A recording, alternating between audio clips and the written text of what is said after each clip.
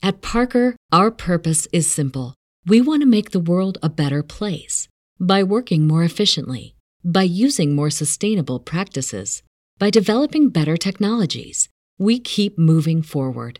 With each new idea, innovation, and partnership, we're one step closer to fulfilling our purpose every single day. To find out more, visit parker.com/purpose. Parker, engineering your success. The future is a hefty responsibility and not one that we take lightly. But then taking things lightly has never been what Hefty is about. That's why we've created the Hefty Renew program that turns hard-to-recycle plastics into valuable resources like park benches and building materials. To participate, simply fill up an orange Hefty Renew bag with accepted items, tie it up, and drop it in with your regular recycling. That's it. It's that easy. It's time to rethink recycling with Renew. Particular valued resources may vary by geography. More info available at heftyrenew.com. Just a heads up, in today's episode, we're talking about some difficult topics, such as suicide and sexual assault, so do what you need to do to take care of yourself.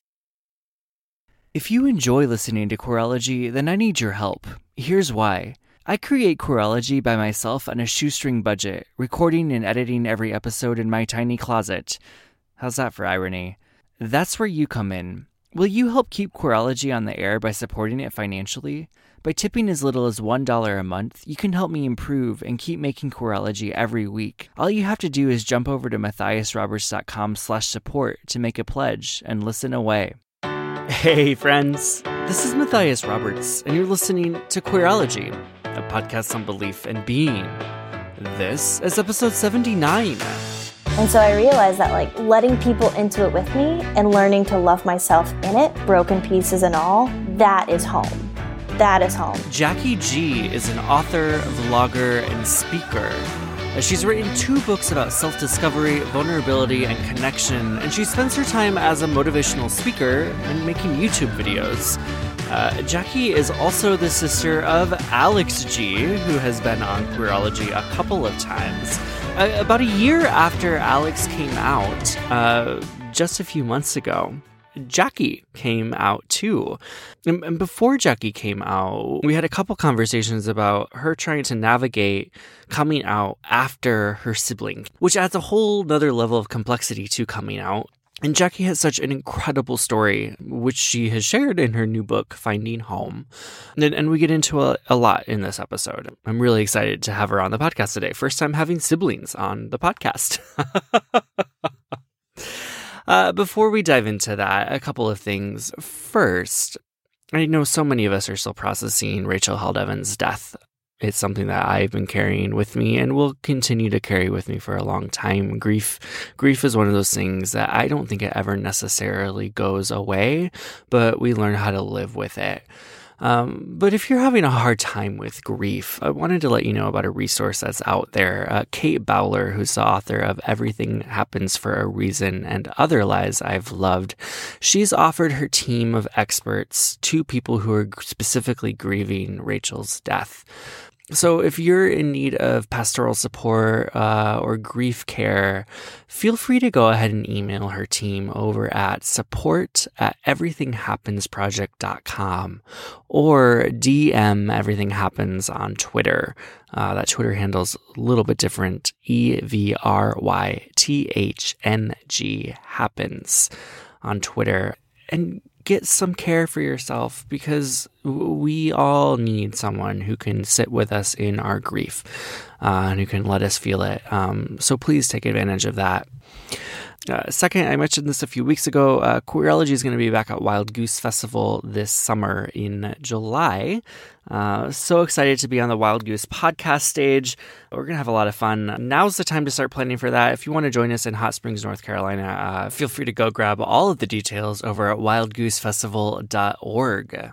Okay, that's all I have. Let's go ahead and jump in. Jackie, hi, welcome. Hey, Matthias, how are you doing? I'm good. How are you? I'm doing well, I'm so excited to have you on the podcast today. I don't think we have had siblings on the podcast yet. So this is a first. Oh, man, that's exciting. Yeah. Dang. Yeah, so to start, the question I ask everyone, how do you identify, and how would you say that your faith has helped form that identity? Wow. Well, that is something that has shifted and changed so much just in the past year. I feel like the most authentic answer for me right now is that I identify as a bisexual person of faith. That's definitely affected my identity a lot, because if you asked me like a year ago, I would have been really, really certain about my answer, because my whole identity was really wrapped up in where I was at spiritually. And that's changed and grown and stretched so much lately that it's been a lot of learning and unlearning. Can you share with me a little bit what it was like, what your spirituality was like, maybe you said like a year ago, and kind of how you've moved through that and maybe where you are now? Yeah. So basically, I mean, I was technically raised in a Christian household, but I didn't really take it seriously until I was about 19. And so like we didn't go to church growing up and stuff. We just kind of like, I came from a very, very conservative background as far as like family goes, but I didn't really get into church culture until I was 19, and I'm 24 now. And so I got really, really deep in evangelical church world. And so about a year ago, I would have been, maybe not even a year ago, probably like maybe a year and a half to 2 years ago, I was very, very certain and involved in evangelical Christian church world. Yeah. Thought I knew all the answers to everything. I do not know all the answers to everything. And what has that journey been like? It's been really hard, honestly. It's actually like something that is probably the most emotional thing in my life right now, which I didn't even realize that till therapy like a month ago. And this was the first thing that got me to start crying, was figuring out what my faith looks like right now. Because for so long, well, I guess only for about 3 years or 4 years, I was so certain about what I believed and why. And it was my whole world. And so that kind of started to unravel a bit. Last year, actually, it was when my sister did come out that because I avoided the question about, because like there is definitely a popular answer in church world on whether or not it is okay to be a part of the LGBTQ community. And I avoided that conversation for so long because it scared me. And as soon as my sister came out, I realized that I can't avoid the conversation anymore. Like, this is really important to get a grasp on. And so as soon as I started asking questions and talking to people that I knew weren't just in my like tight church circle, I started to realize that it's so much bigger and so much more nuanced than I understood at the beginning. And so for a while, it felt like it was all kind of just falling apart in front of me, which was really scary. Like, there were specific things about like my faith that I believed so certain to be true, like very black or white to me. And then as soon as one thing started to unravel, I felt like the whole thing just fell apart, and it was hard and scary. And now I feel like I'm trying to learn how to put it back together again. Like, I called last year my deconstruction year, and now I'm trying to like reconstruct how to find what feels real to me right now. And so even identifying as, like, I would call myself Christian, but I feel like that word comes with so much baggage now that I've, I guess, opened my eyes to so many things and so many people's stories. And I don't know, it's tough for me to like confidently say that without me like, I don't know. Yeah. I'm not sure if that answers your question, but it's been a journey, man. No, totally. I think that highlights the very complicated nature of what happens when we start pulling on those strings of what we've been taught about sex and sexuality, and realizing like, wait a second, this whole belief system is set up to accomplish something. Mm-hmm. And when we pull on those strings, that something that it was accomplishing falls apart. Yeah.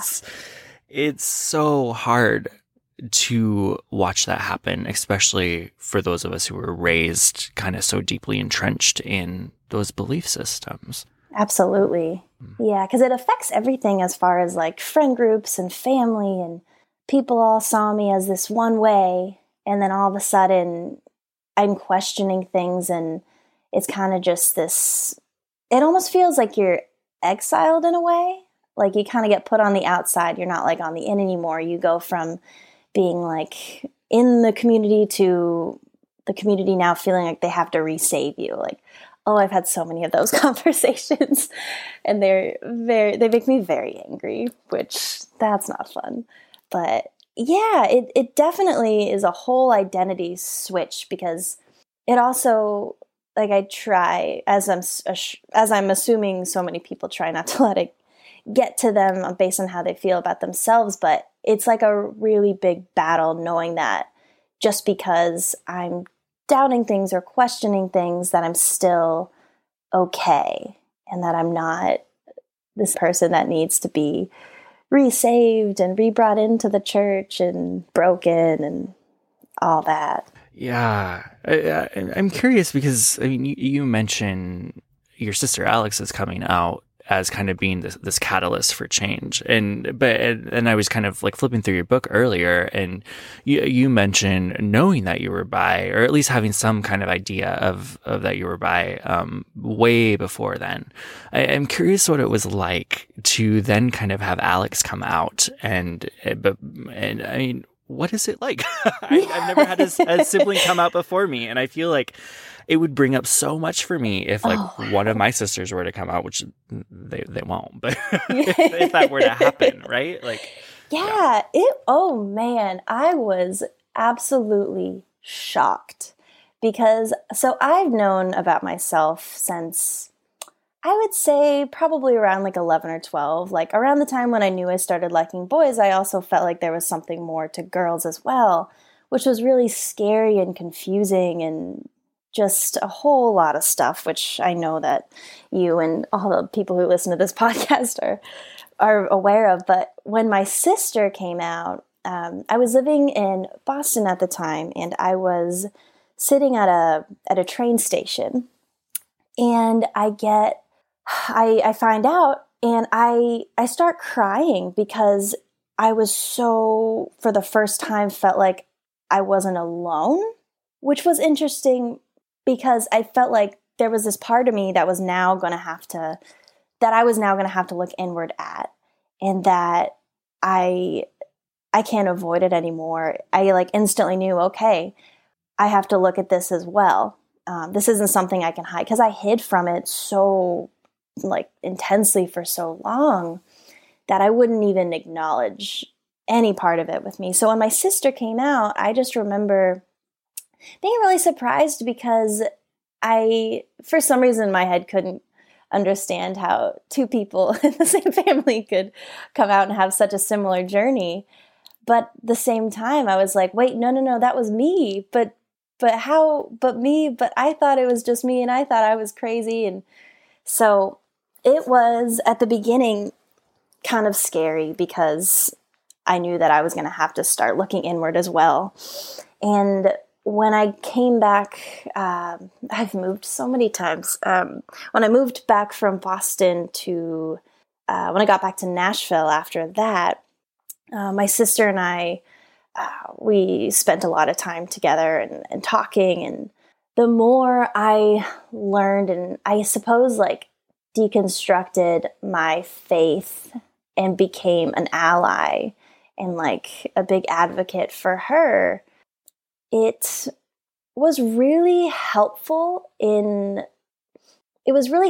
me learning to be okay with myself, because I was sitting there, and my sister, since I was a little kid, she's been like my hero. Like I have just always been so proud of her and admired her so much and she has kind of always been the person that if I hit rock bottom, she's going to be there every single time to help me pick up the pieces.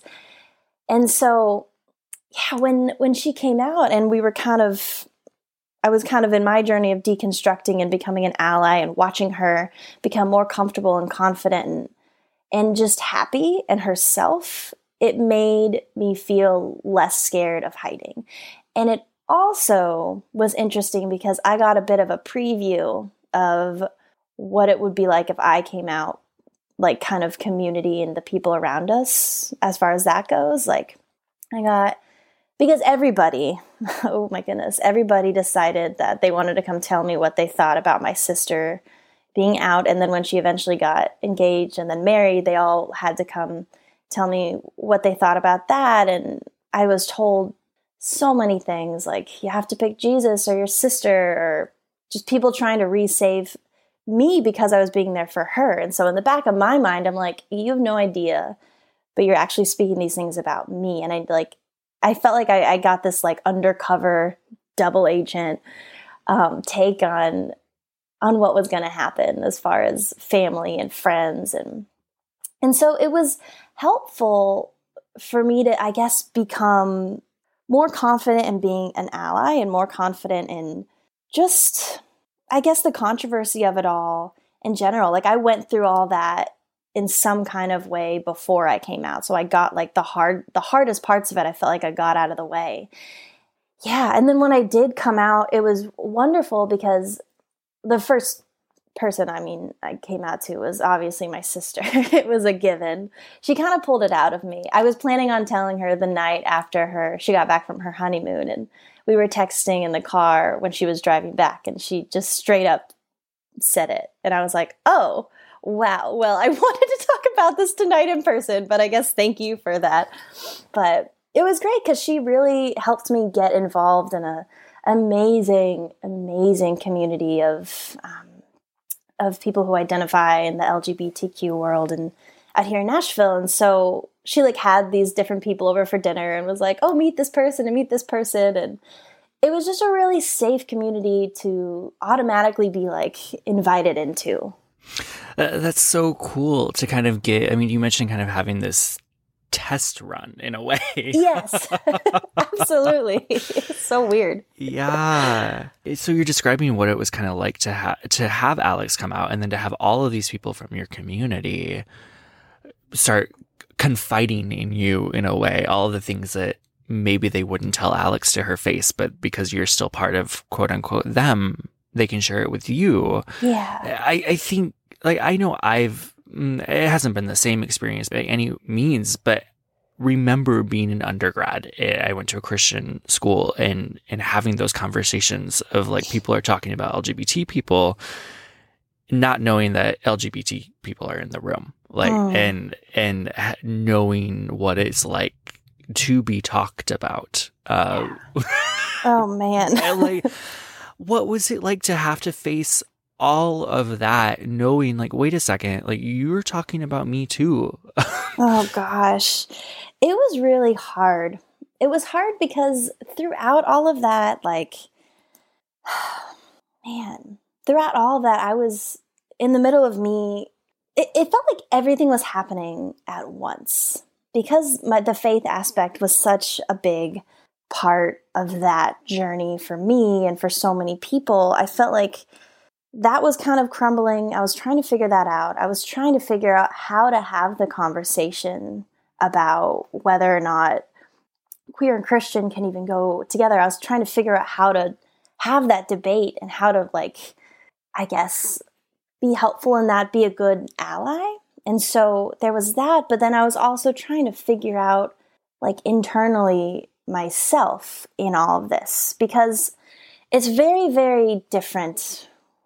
It's a very different experience being an ally versus actually being in the community, which I don't even think I need to say. I feel like that goes without saying, but it was a different kind of battle because when I was in these conversations defending my sister and defending just being in the LGBTQ community or not, or I mean, it was a very different experience defending my sister and just defending the LGBTQ community in general versus kind of trying to get over whatever internalized shame in my own self I was feeling with trying to figure out my own sexuality. So when I was having these conversations and when people would come to me, some of them like there were a handful of friends that really just showed up in amazing ways for me and about that and kind of went on their own deconstruction journeys along with me.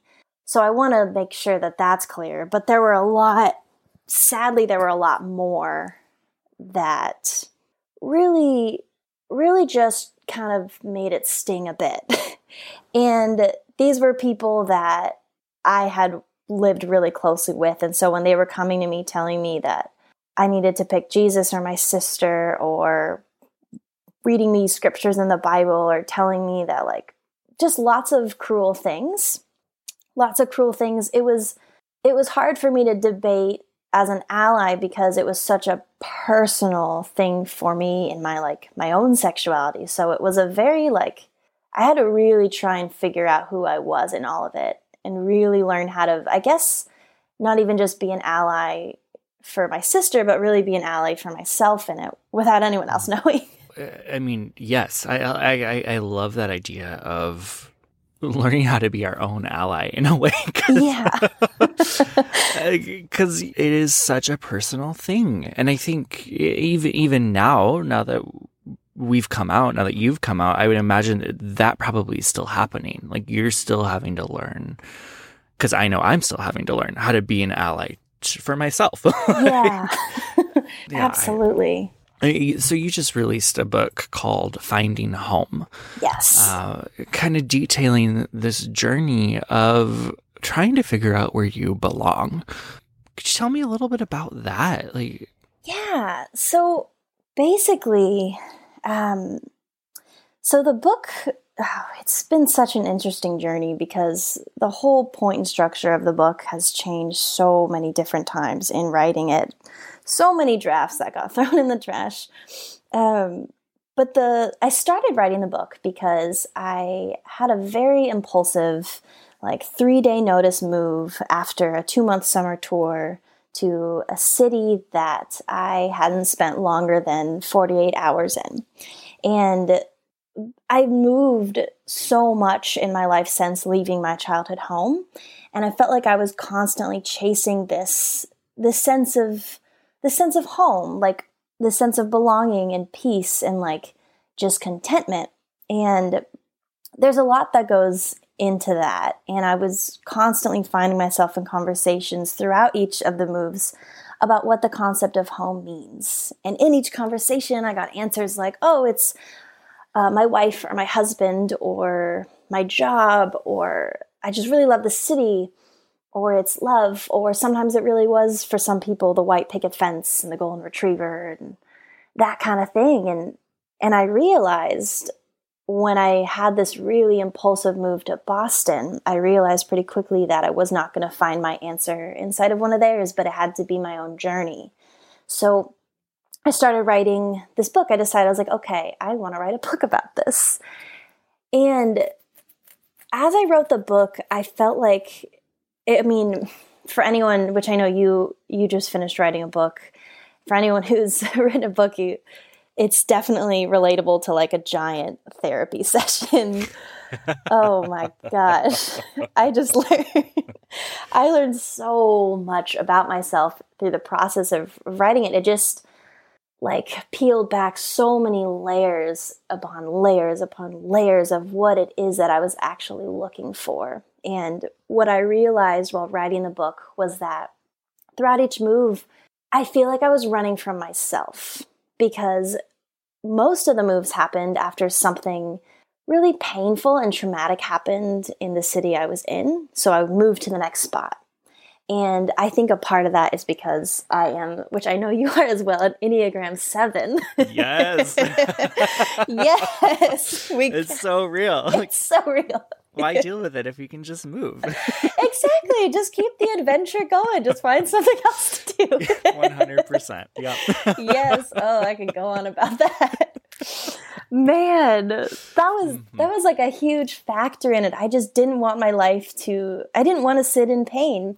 And so when I was writing this book, towards the end, I was in this conversation with one of my best friends in the world, and we were having a beach picnic. It was the most just perfect, stereotypical Malibu afternoon.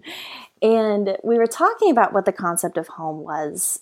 And I realized in that conversation that the home I had been looking for was one found within my own body. It was me learning to be okay with myself, which I think goes hand in hand really well, actually, with looking inward at my sexuality, because that was such a big part of myself that I had hidden away and ignored and felt shame over for so long, that like it was interesting because all that happened, like me looking inward and being okay about it, about the same time as I was finishing my book. And it all kind of went hand in hand with me, I think, genuinely learning what it looked like to feel at home in my own skin and to being okay with who I am, like flaws and mistakes and whatnot, like looking in the mirror and like really just loving and respecting the person I see back. Because for so long, I really hated myself for a long time, and I was constantly changing and shifting and adjusting all these things about myself to try and fit into whatever world I was in, whether that was the evangelical church world or whether that was, I worked in the music industry for a little bit, whether that was in there or living in Boston. I was in Harvard Square, so everyone was really smart and I felt really dumb. But yeah, it was just, I guess, like a reintroduction to myself. Yeah, you say you realized that you needed to find home in your own body, or what you were looking for, you found in your own body. And then you have been talking about like all of these different things that kind of led you to move, these really hard, painful experiences, one of which is being sexually assaulted. Yeah. And I mean, that's a topic that we haven't really broached on this podcast before, but is one that is a reality for so many people. Because when we are sexually assaulted, that messes with our bodies to a level that is almost incomprehensible. I'm curious what that journey has been like, to be able to re-enter your body and find home in it. Yeah, it's interesting because I feel like that specifically played so much bigger of a role in all of this than I ever imagined it would be. It would have. And because that happened when I was 17. And it was the summer before my last year of high school. And it was my best friend's boyfriend who sexually assaulted me, and then lost my best friend in the process of it. And it was just a lot of me learning a lot of lies about myself that I didn't know were lies yet. Lies like, nobody cares about me, I am worthless, unlovable, broken, like my pain doesn't matter. Because it's interesting because, so after it happened, I told my best friend what had happened. Because I realized that I had a decision to make. I was like, I could either not tell anybody and go around pretending like everything's fine because I don't want to deal with this, or I have to tell the truth. And I quickly realized that I could not keep something like that in. So the first person I told was my best friend, and she didn't believe me and never spoke to me again. And so that instantly put it in my mind that in order to be okay and to get through life, I need to shut down my emotions. And someone who I really, one of my favorite writers and just people ever is Glennon Doyle. And she says this amazingly. She says, I call it putting on my mask, and she calls it sending in her representative to do life for her. And so I created this representative for myself that was like the really happy-go-lucky, bubbly, nothing's wrong ever party girl, and just constantly needed to keep that image up. Because I felt like if anyone knew that I wasn't okay, then they wouldn't want to be my friend. They wouldn't want to be around me. And my value of who I was went down immensely after I was sexually assaulted. I'm laughing because I'm a 7. So it kind of that was the first big thing that made me move. So growing up, I always wanted to be a dolphin trainer, which made me decide I wanted to move to California because I grew up in Colorado where there are no dolphins there. So I remembered that dream and I was like, forget this. I can't handle this anymore. I can't handle this because I wasn't talking about it and I couldn't play the part anymore. So I decided, instead of dealing with it and moving forward there, I would just move. So I moved to California, where I found out pretty quickly that your pain kind of follows you. You don't get to leave your problems behind in one state and just move to the next one. And so the trauma and I feel like the backlash to that is more long-term, at least from my experience of being sexually assaulted, because I did so much Googling of like, okay, what is going to happen to me right now and what is going to happen to me later, and what do I have to deal with? Because I was scared and I felt really alone and I felt really just broken. So I got to California, and all the, I suppose, side effects, that's probably not a good word for it, but all the like long-term damage I found was a lot of self-hatred from my experience, because I felt very unvaluable and very worthless. And when I feel that, I kind of just try to ignore everything about who I actually was. And like I was saying before, just try to blend in everywhere else and try and be what everybody else wants me to be, because I felt like the actual me was really, really worthless. And I was so scared that like another layer of it was I was really afraid that what happened was my fault. So there was a lot of internalized shame about it, which I feel like I've learned now is a very common thing for sexual assault survivors to feel after, is that they did something wrong, because a lot of the way the world is about that right now, like rape culture tends to put some blame on the victim in it, and what was she wearing, or how, like I was asked by people really close to me, okay, well, how much were you drinking? Well, what did you do? And are you making this up? Like there's so much that goes into it that puts it in your head that it was your fault and you need to cover this up. And so throughout feeling that shame just kind of ruins everything. It's such a horrible thing. So throughout that, having that shame and having that self-loathing and just feeling so unvaluable, I just lost sight of any part of who I actually was. And I just kind of turned myself into who I thought was safe and welcome in the world, because I didn't think the actual me was. I just didn't feel like I really like belonged to myself anymore. So. Wow.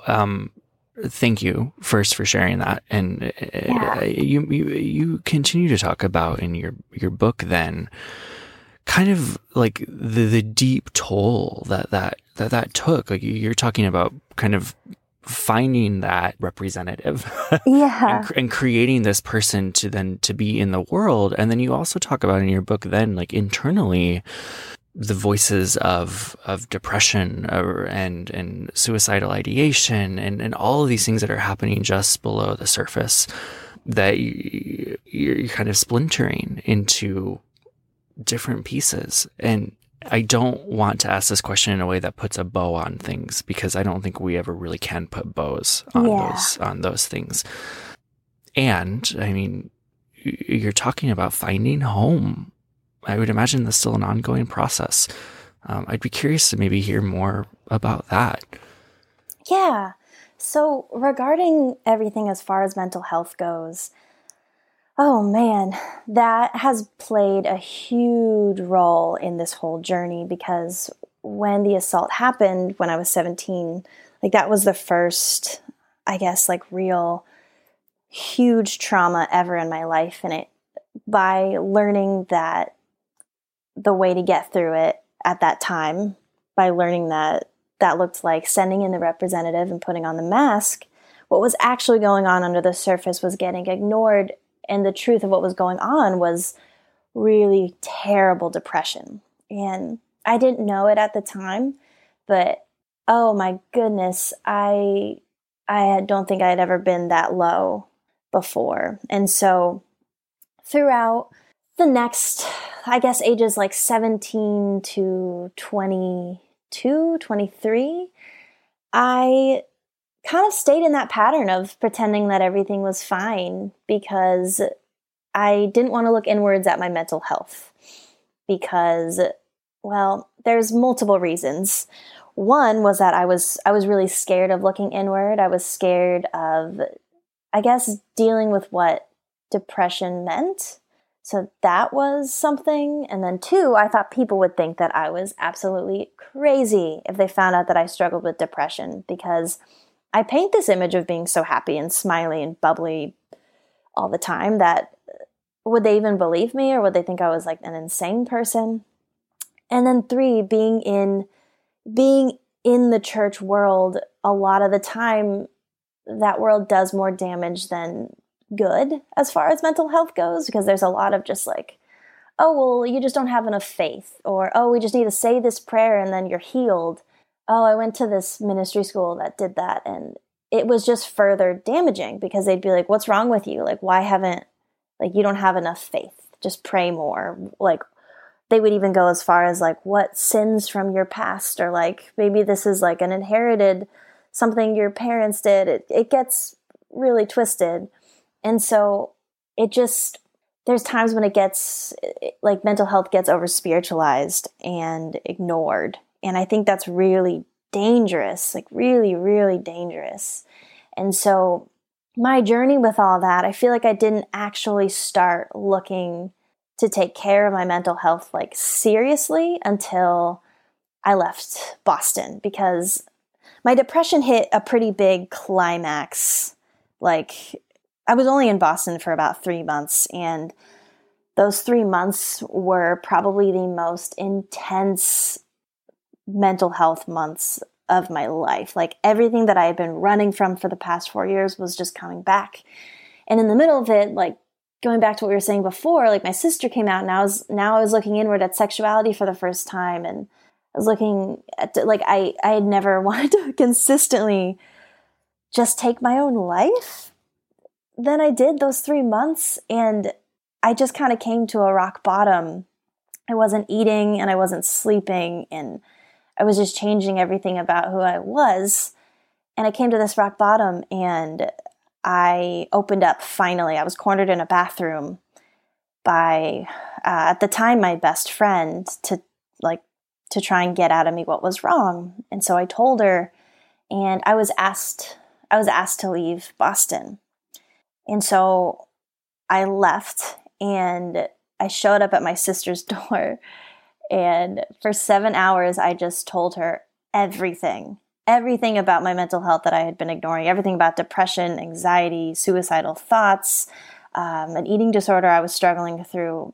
And it was scary, because I knew as soon as I said those words, there was no turning back. Like, there was no pretending everything was fine again. So it was a really scary first step, but it was, I feel like, a life or death decision that I made by opening up and starting to talk about it and starting to go to therapy and just taking the mask off. And it was scary, but it was so worth it, because I realized that I felt like what was destroying me and destroying who I was for all that time, like, it was, I think it was the isolation that I was keeping myself in, because mental health is so serious. It's so serious. And I feel like when it gets over spiritualized, or when we're responded to by like, oh, just smile, everything's going to be fine. Like, I'll pray for you and you'll be fine. And it's really dangerous. I feel like the best thing you could do for someone in that environment or in that situation, is to sit with them and validate them and know that, like, sometimes they don't need advice and a fix-it answer, or like tell you to just cheer up, life's good, here's what you have, be thankful for it, but really to just sit with you and validate you in it. And so once I started surrounding myself with friends like that, and learning that, like, I'm still okay. Like, even if all this is true for me, even if I struggle with depression and anxiety and whatnot, like, I am still okay. Like, I don't have to clean all that up in order for me to feel at home. Because I think that's what I was feeling for so long, was that in order for me to feel at home in my own body, or feel at home in a city, I had to have everything all tidied up in my own head. Like, depression had to be gone, anxiety had to be gone. And so I realized that, like, letting people into it with me and learning to love myself in it, like broken pieces and all, that is home. That is home. It's a place where, like, you're allowed to make a mistake, or you're allowed to have a bad day, and you're not kicked out of the house because of it, and you're not put in time out because of it. Like, you're still always, always welcome no matter what is happening. What would you say to people who maybe are in the midst of that journey? Not to say that your journey has ended, because I don't know that it ever does. I don't think it does. I wish it did. But for people who are maybe just beginning that process of looking inward, of facing trauma, of facing mental health, of facing those things that are really hard to face, what would you say to them? Because those things of like, just be happy, definitely don't work. No. Mm-hmm. Yeah, that's a really, really good question, because I feel like the more I talk about this and the more I write about this, the more I feel like I want to have the best possible answer to that question that I can.